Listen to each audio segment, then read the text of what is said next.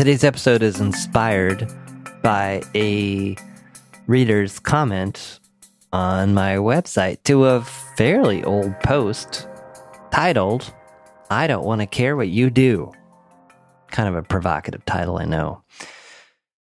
The whole topic today is around networking. I don't know about you, but when I hear the topic network, I just kind of get this kind of just, I don't know, disgusting, revolting kind of bodily response to, someone say, "Hey, would you like to go to a networking event?" No thanks. Although I would say my attitude has changed gradually over time, but with some help and some work I did with a coach around this. So some of that will inform this. Others is just my own experience and what I think works. So this blog post was riffing on a quote that I had taken from a book titled "Everything That Remains," a memoir by the minimalists. Those two people being Joshua Fields Milburn and Ryan Nicodemus. It's one of those books that the writing is just super clear, and several profound thoughts about stuff and our lives and what matters. So this particular section that I was quoting from, actually, this is the quote. "But let's think about the question for a moment. What do you do?" In reality, it's such a broad inquiry that any answer would suffice. What do? I do a lot of things. I drink water, I eat food, I write words sloppily onto little yellow legal pads. Once you scrape away its cheap gold plating, however, we find a series of noxious inquisitions leaking beneath the surface. Sadly, what we're asking when we posit this question, albeit unknowingly, is, how do you earn a paycheck? How much money do you make? What's your socioeconomic status? And based on that status, where do I fall on the socioeconomic ladder compared to you? Am I a rung above you? Below you? How should I judge you? Are you even worth my time? And so that got me to thinking, because I had an experience where my family was camping and we met another family and our kids instantly had fun playing together. And so we spent some time getting to know each other. And it was my reflection that I left as we both went home. I had no idea what they did for a living or how they made money, and realized that it really didn't matter. And so that prompted, and this is all with her permission. So Laura Dreyer, thanks Laura, left a comment on this post, and this is what she said. "Hi John, I really like this idea. How do you fit it with the concept of networking? On the one hand, it feels very humanizing, and on the other, seems like it could impede coming across opportunities professionally." Based on that, I interacted with her a little bit more to get a little more context and to understand where she might be coming from. Ironically, I asked her what kind of work she does because I wanted to at least understand her context when it comes to networking. And so here's that context before I kind of go into my whole thoughts around networking. Laura writes, "I'm a freelance illustrator and visual artist, so a lot of my work depends on making connections with potential clients. I also listen to the Minimalist podcast, and it's important to me that I maintain my view of humans as having value just for being alive, not for how they can benefit me. However, it does seem that a lot of work that comes my way does come through people I've personally met. For example, a friend of a friend turned out to be a graphic designer who connected me to a freelance opportunity with her employer when I was looking for more work. Having her know me personally definitely gave the employer trust in me and expedited the process of being hired. A lot of advice I've read says utilize your network to maintain and grow your business, and it can feel difficult to know how to care about people as humans when also viewing them as potential clients or networking connections." So thanks again, Laura, for providing more context and asking your question to begin with. Here's what I think about networking. Here's my experiences and where all this goes for me. The first place I would start is, what are your motives and goals for networking? And do they have to be only one thing? In other words, can you have multiple motives and goals for networking? I believe the answer is yes. If you're simply going to a networking event, and I think a lot of this is mindset, a lot of this is consciously approaching an event with a particular mindset that I think can be a collection of mindsets. So here's how I'd play this out, I guess. If you're going to, I'm going to make this up because I don't know anything about being an artist, but I'm assuming that artists have galleries and that you go to gallery openings, or I've heard of gallery openings, but I've never been to one. So I'm assuming, let's just say for sake of example, you're going to a gallery opening. Before you go to that event, you having a conversation with yourself that goes something like, okay, how can I go to this gallery opening? How can I give away as many business cards as possible so that people know about me? How can I talk to as many people about what I'm doing and that I'm looking for work? And how can I make sure that I talk to as many people as possible and get my name out there? I think we've all met that person at a networking event, and it's kind of gross. So yes, if your pure motive for going to an event is, how can everyone else help me? I think that shows. And I said you. I'm not thinking. I'm just in general. If we are putting ourselves out there in a way to the world or the people we're interacting with, people smell that stuff. People totally smell that stuff, especially when someone leads with like, here's my business card and this is who I am. I don't ever recommend that. You can tell when people are at events and it's all about them. So what I'm advocating here is both and. I firmly believe that we can put ourselves out there fully, like it sounds like you've kind of done, and be interested in other people at the same time. And I think that we can do both. And I think where this starts is being genuinely interested and curious about other people and setting aside getting business or connecting with enough people as being the immediate takeaway. In other words, I think it can become a natural byproduct of being curious about other people and meeting other people and finding out about them. And in that process, if there's some resonance or some level of connection, it will naturally come back to you and what you do and how you might help them. I think there's also times when we have to assert ourselves and consciously put it out there too.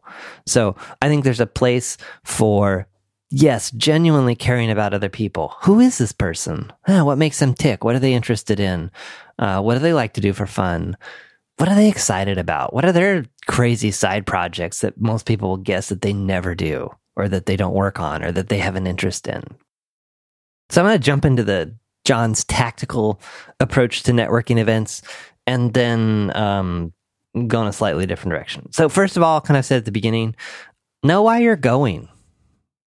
Be clear about that, and have multiple reasons for going. I want to meet some new people.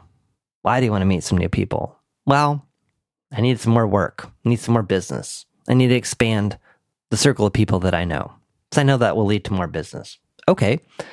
I also want to, maybe I'll meet a new friend. Maybe I'll connect with someone that's interested in the same things that I am, that, we could have a fun conversation about them and me, and I'll make a new friend. In terms of, knowing why you're going, it might also go with certain expectations and be conscious about them. I've had some of the best connections and surprising interactions when I wasn't expecting anything. In other words, my expectation for myself was, I'm going to show up, I'm going to be fully present, I'm going to be as genuinely curious. And again, the word curiosity, it's really powerful. It's really powerful in coaching, but I think it's really powerful in life in general. Think of being curious like a little child. maybe a child that's, I don't know, 4, 5, 6. They got questions about everything. And they're naturally curious about things. And I think that as we get older, we lose that natural ability to apply that same level of curiosity to other people.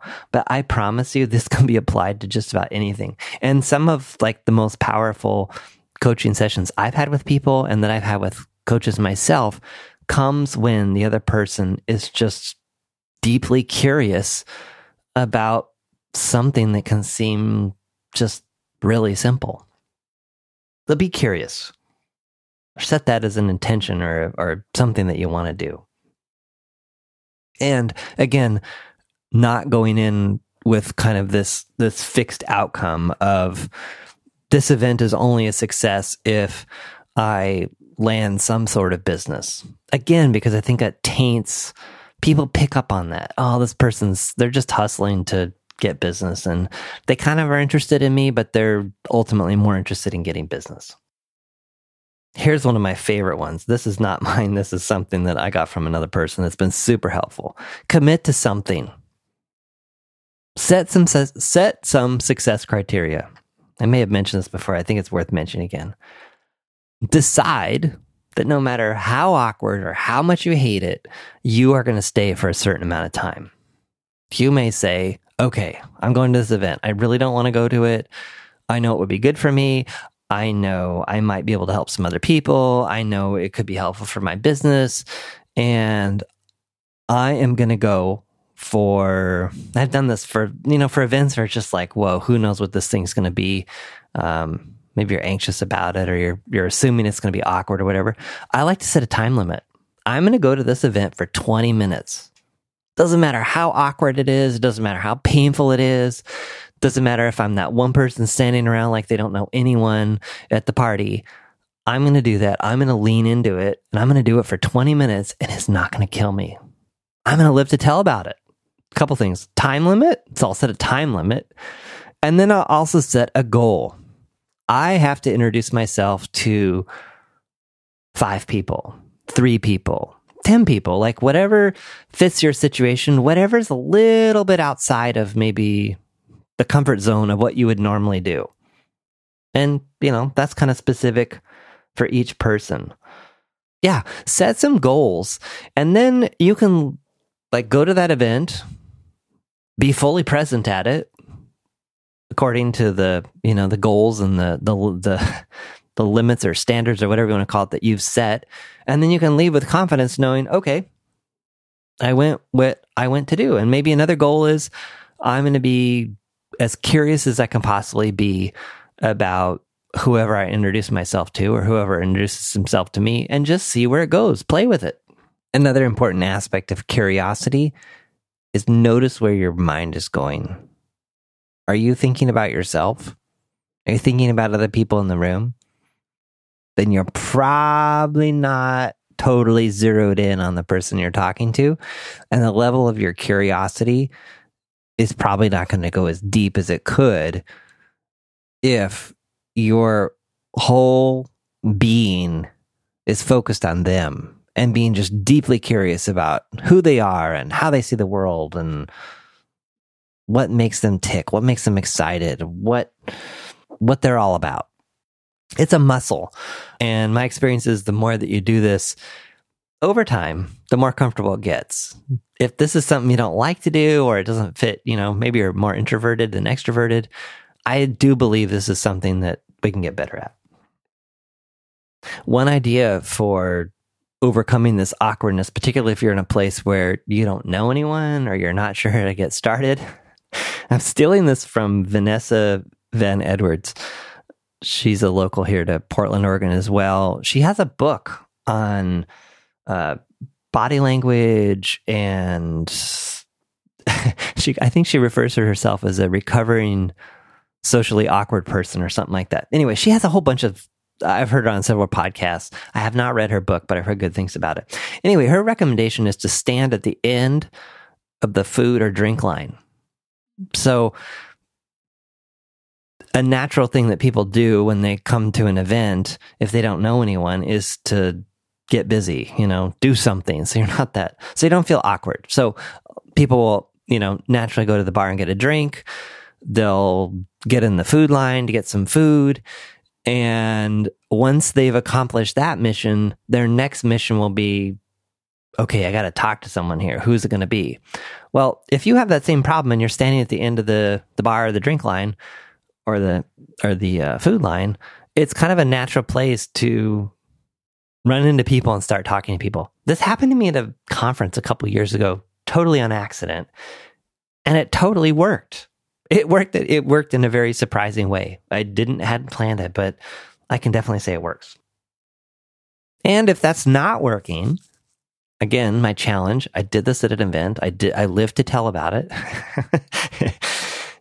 Stand in the space with confidence. Just stand there. Just be there. Just be that person that has nobody to talk to. And just fully own that space. Sometimes it completely stinks. But again, embrace the awkwardness. Fully stand in that space. My hunch, I'm willing to bet, in fact, I'd love to hear if you try this and it works. Eventually, it may seem like eternity, but eventually you will find someone to talk to. And if you're not finding someone to talk to, I've also taken the approach of just kind of moving into a smaller circle of people. Maybe it's one or two people that are talking. Again, Vanessa she talks about this, how people's bodies are positioned in terms of like whether they're open to more people in the conversation or whether they're not. I believe it was people kind of facing not directly at each other, but at an angle, so they're kind of open. I have moved into some conversations like that where, just kind of ease your way in and listen for a little bit, and then maybe one of them will introduce themselves to you, or you introduce yourself to them. On a very tactical level, don't be lame and not bring business cards. Okay. This just surprises me all the time when I've gone to a very specific networking event called Magnet here in Portland, which is fantastic, actually. It's not your normal networking event, which makes it really cool. The gist of the event is that each person posts, you do this ahead of time, but you post a question or a problem that you're trying to solve ahead of time. They put it on a piece of paper, and then they post these things around the room. And then your goal, once you get to the event, is to walk around the room and find questions or problems that you can help solve, or that other people that can help solve. And they're numbered, and there's this little post-it system so that you can link up yourself with the person that has the question or problem. And I met some really great people at this event, and I would say half to more of the people I talked to, that I was interested in them, and I was like, wow, this person could actually, maybe they could help me with something, or, and again, it wasn't that they were like, hey, John, do you have this problem? Can I solve it for you? It was more just a natural course of conversation. Maybe it was marketing, or I can't remember what it was, but anyway, there were a couple situations where I said, wow, I really enjoyed talking to you. And I really did. I wasn't making it up. I was like, do you have a card? Because I think cards, there's something about a card that's nicer than, taking out your phone and saying, can I add you to my contacts, which they just get lost in your contacts. There's something about a physical card.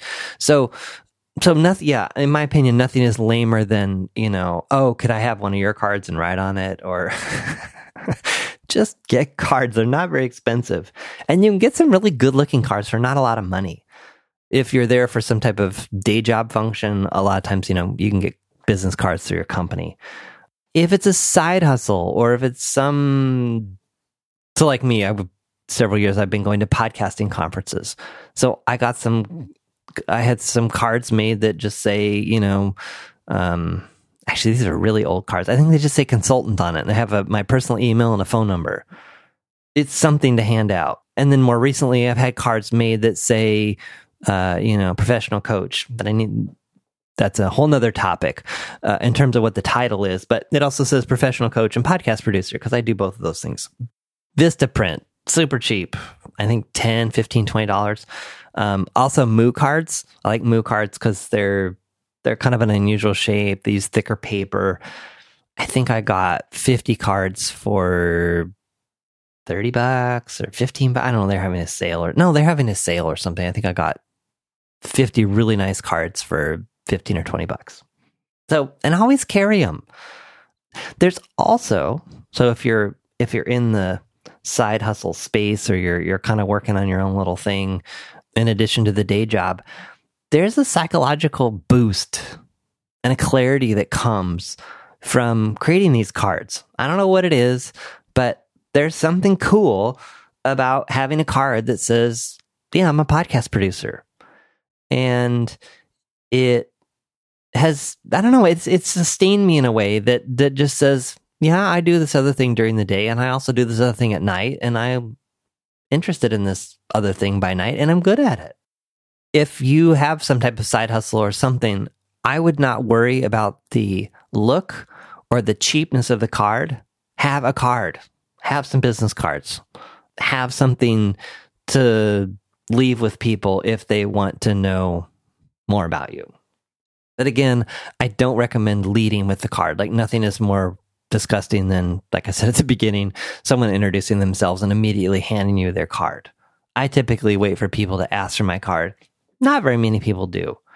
I was in a situation, though, recently where I was looking at new office space, and I handed the person my card just as a follow-up, just as a, hey, I'm interested in this space. When you have more information as to, what's going to really happen, here's how to reach me. And on my card, it says, coach and podcast producer, and they were interested in podcasting, and we had a great conversation about it. I'm not sure that I'm recommending that you have two things. Many people are encouraging me, hey, you've got a niche down, you got to have one thing. Again, who knows? I don't know. That's a topic for another time. Have business cards. Don't be lame. So back to the softer side of this whole thing of networking. I think the best way to get into this, again, I think it can be both. I think it can be, hey, I'm interested in you as a person, and I'm interested in what you're interested in, and maybe it's your work. But yeah, I've always kind of interested in this idea of, how could I strike up a conversation with someone that doesn't involve, what do you do? Now, I will completely be totally transparent. So I will confess that I totally failed at this recently. I was at a friend's Christmas party who happens to be in law enforcement, and there were a lot of other policemen there and their wives. And we were standing around, and this one policeman's wife was standing next to me. So it was kind of the natural situation that I would, talk to her, not to him. And I didn't end up really talking to her because I didn't want to lead with, so what do you do? And I couldn't think of anything better. This is a work in progress for me too, but hopefully some of the things I'll riff on here will give you some ideas. And if you have ideas of how you start conversations with other people or take the conversation to that deeper level, I'd be curious how you do it too. An interesting way I saw this play out, which did not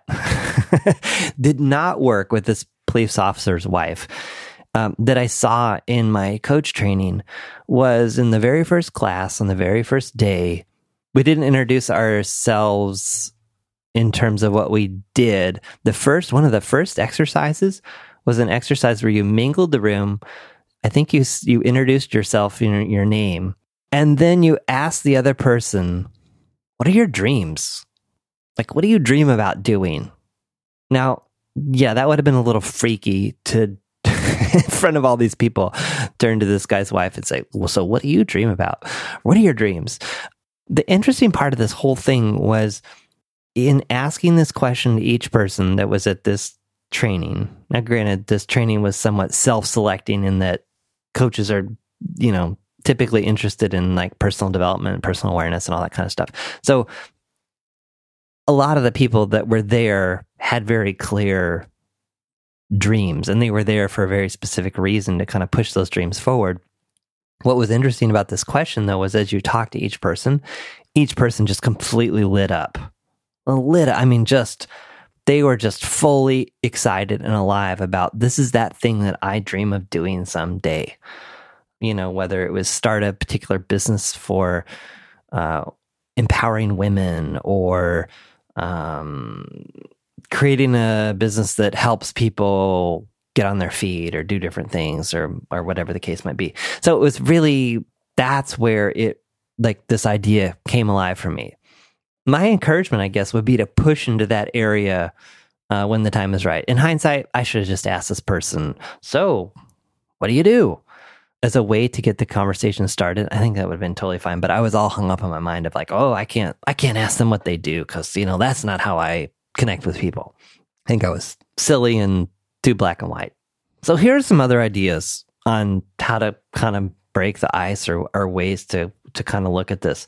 Again, as you pursue these things and talk about these things, you're going to find out about what they do and what they're interested in. And, if the conversation is reciprocal, the other person's going to find out about that about you. In fact, just a total tangent on this before I get to that. I was at a networking event about a year ago and was talking to someone from a Chamber of Commerce, and they asked me what I was up to, and I said, I was doing this training around coaching, and I was just loving it, and I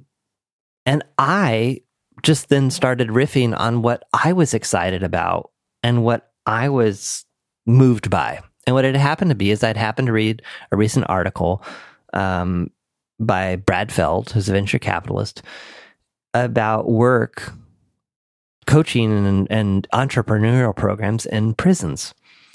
And so I asked this person, I said, I'm really interested in coaching, doing this stuff. Do you know any people locally that do work in prisons? And he was like, yeah, I do. I need to introduce you to this one person. I think she's looking for more coaches. So come full circle, a year later, some contact off and on, I went and observed. I'm now a coach in this program. And so every other week, I go to this prison and do coaching for people that are in this entrepreneurial program that are looking to create businesses and land on their feet when they get out. It would have never happened if I hadn't shared this thing that I was passionate about and then asked them, hey, do you know anyone that's in this space that does the same thing? So that's one way to get started. In terms of trying to dig into the other person, curiosity is, I really believe, kind of the key here. So, what makes this person tick? What are they excited about? Asking them, do you have any hobbies or side projects? Or so you find out what they do, but then you say, okay, so what do you like to do when you're not at work? Or what's some of these sound like life coaching questions. So, tweak them. But, what do you like? What would you do if money was not an option? Or what's your perfect day? Or even as vague as, so what are you up to? What are you up to? What do you like to do? What gets you excited? Or what are you passionate about? And again, the encouragement here is to follow the flow of the energy of this other person versus collect data. So if someone was to ask me, or so say I met someone that was a project manager. If I go down this path, we're just collecting data. So how many projects do you manage? Oh, how many people? How big is your company? But if you push it more in the direction of, what do you like about that? I think of project management as horribly boring. Like, what is it that excites you about managing projects? Or what do you find is like the most challenging part of managing projects? Or, wow, I managed a project once and it was just so frustrating and so hard. What have you found are the ways to make it easy? Or maybe you meet that person that's just like, yeah, I do this job and I absolutely hate it. And I wish I could do something else, but there's just no way that I could. And so that's when I like to, okay, so if money was not an option, what would you do?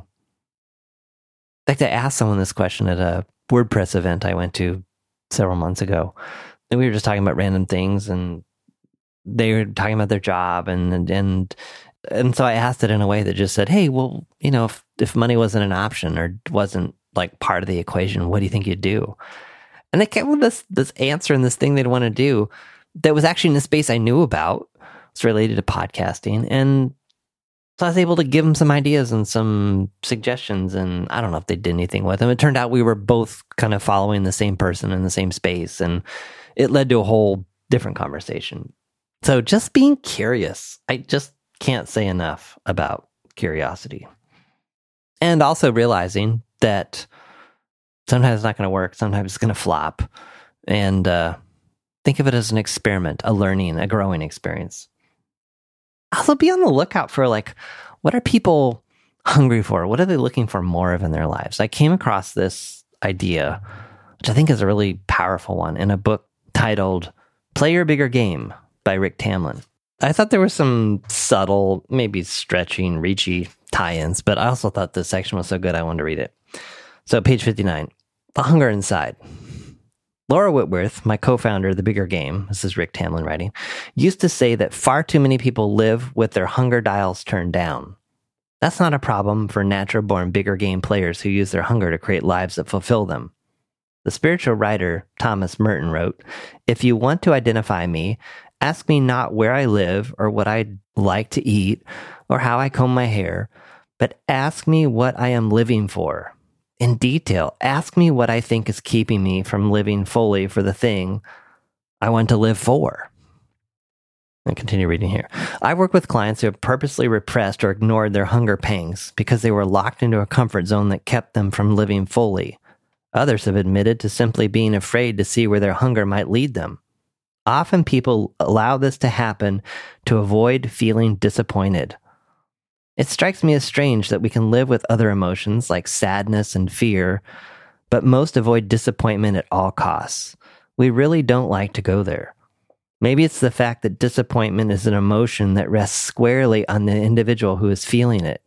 You can't blame anyone else. It's internal. The connection to the hunger square.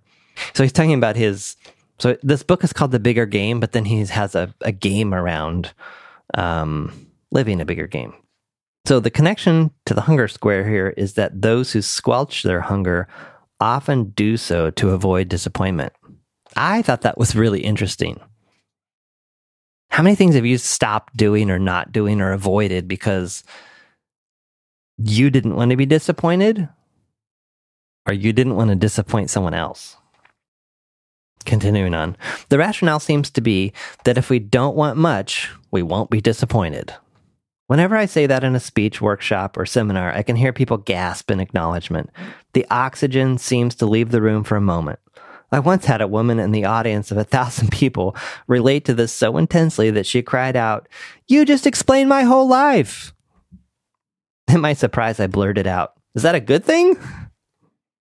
The woman realized that she hadn't allowed herself to want much from her life because she didn't want to be disappointed.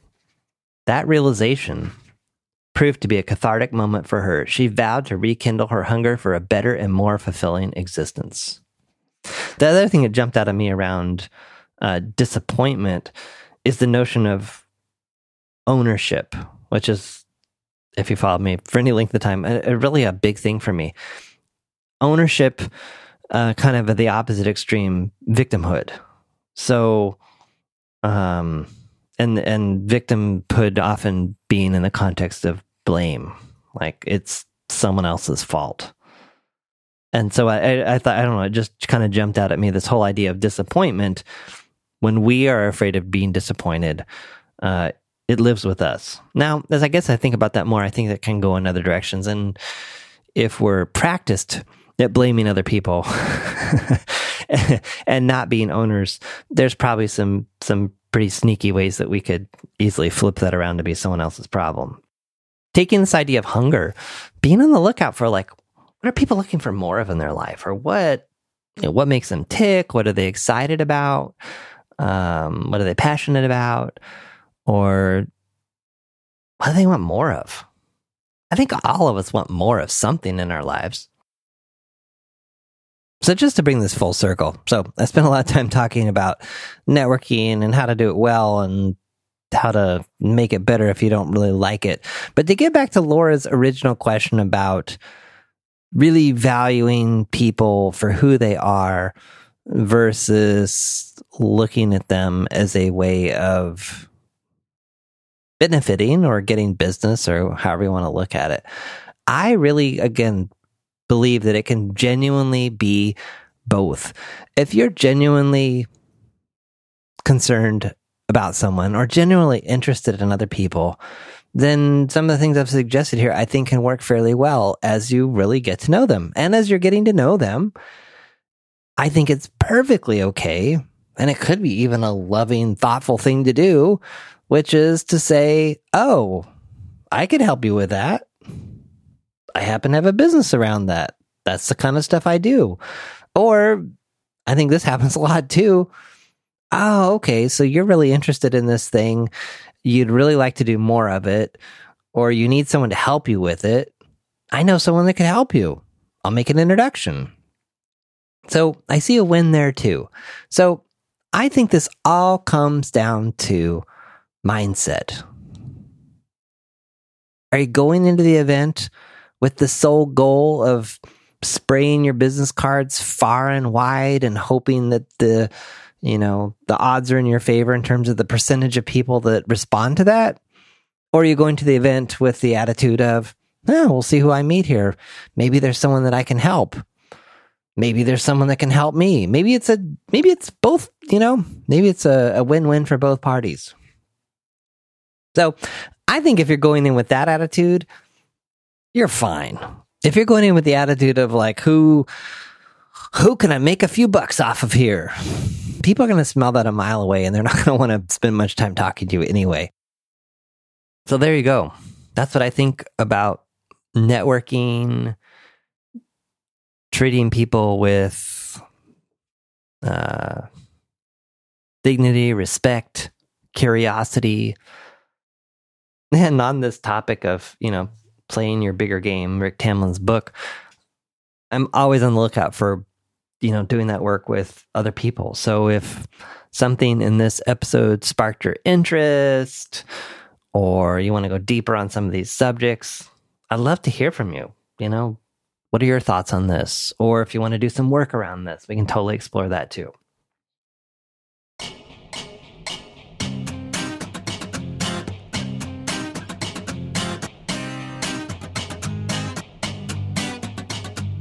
Thanks for listening to The John Polster Show. Notes, links, and all that other good stuff for this episode are at johnpolster.com/podcast. If you have questions or ideas around the podcast, send those to podcast@johnpolster.com.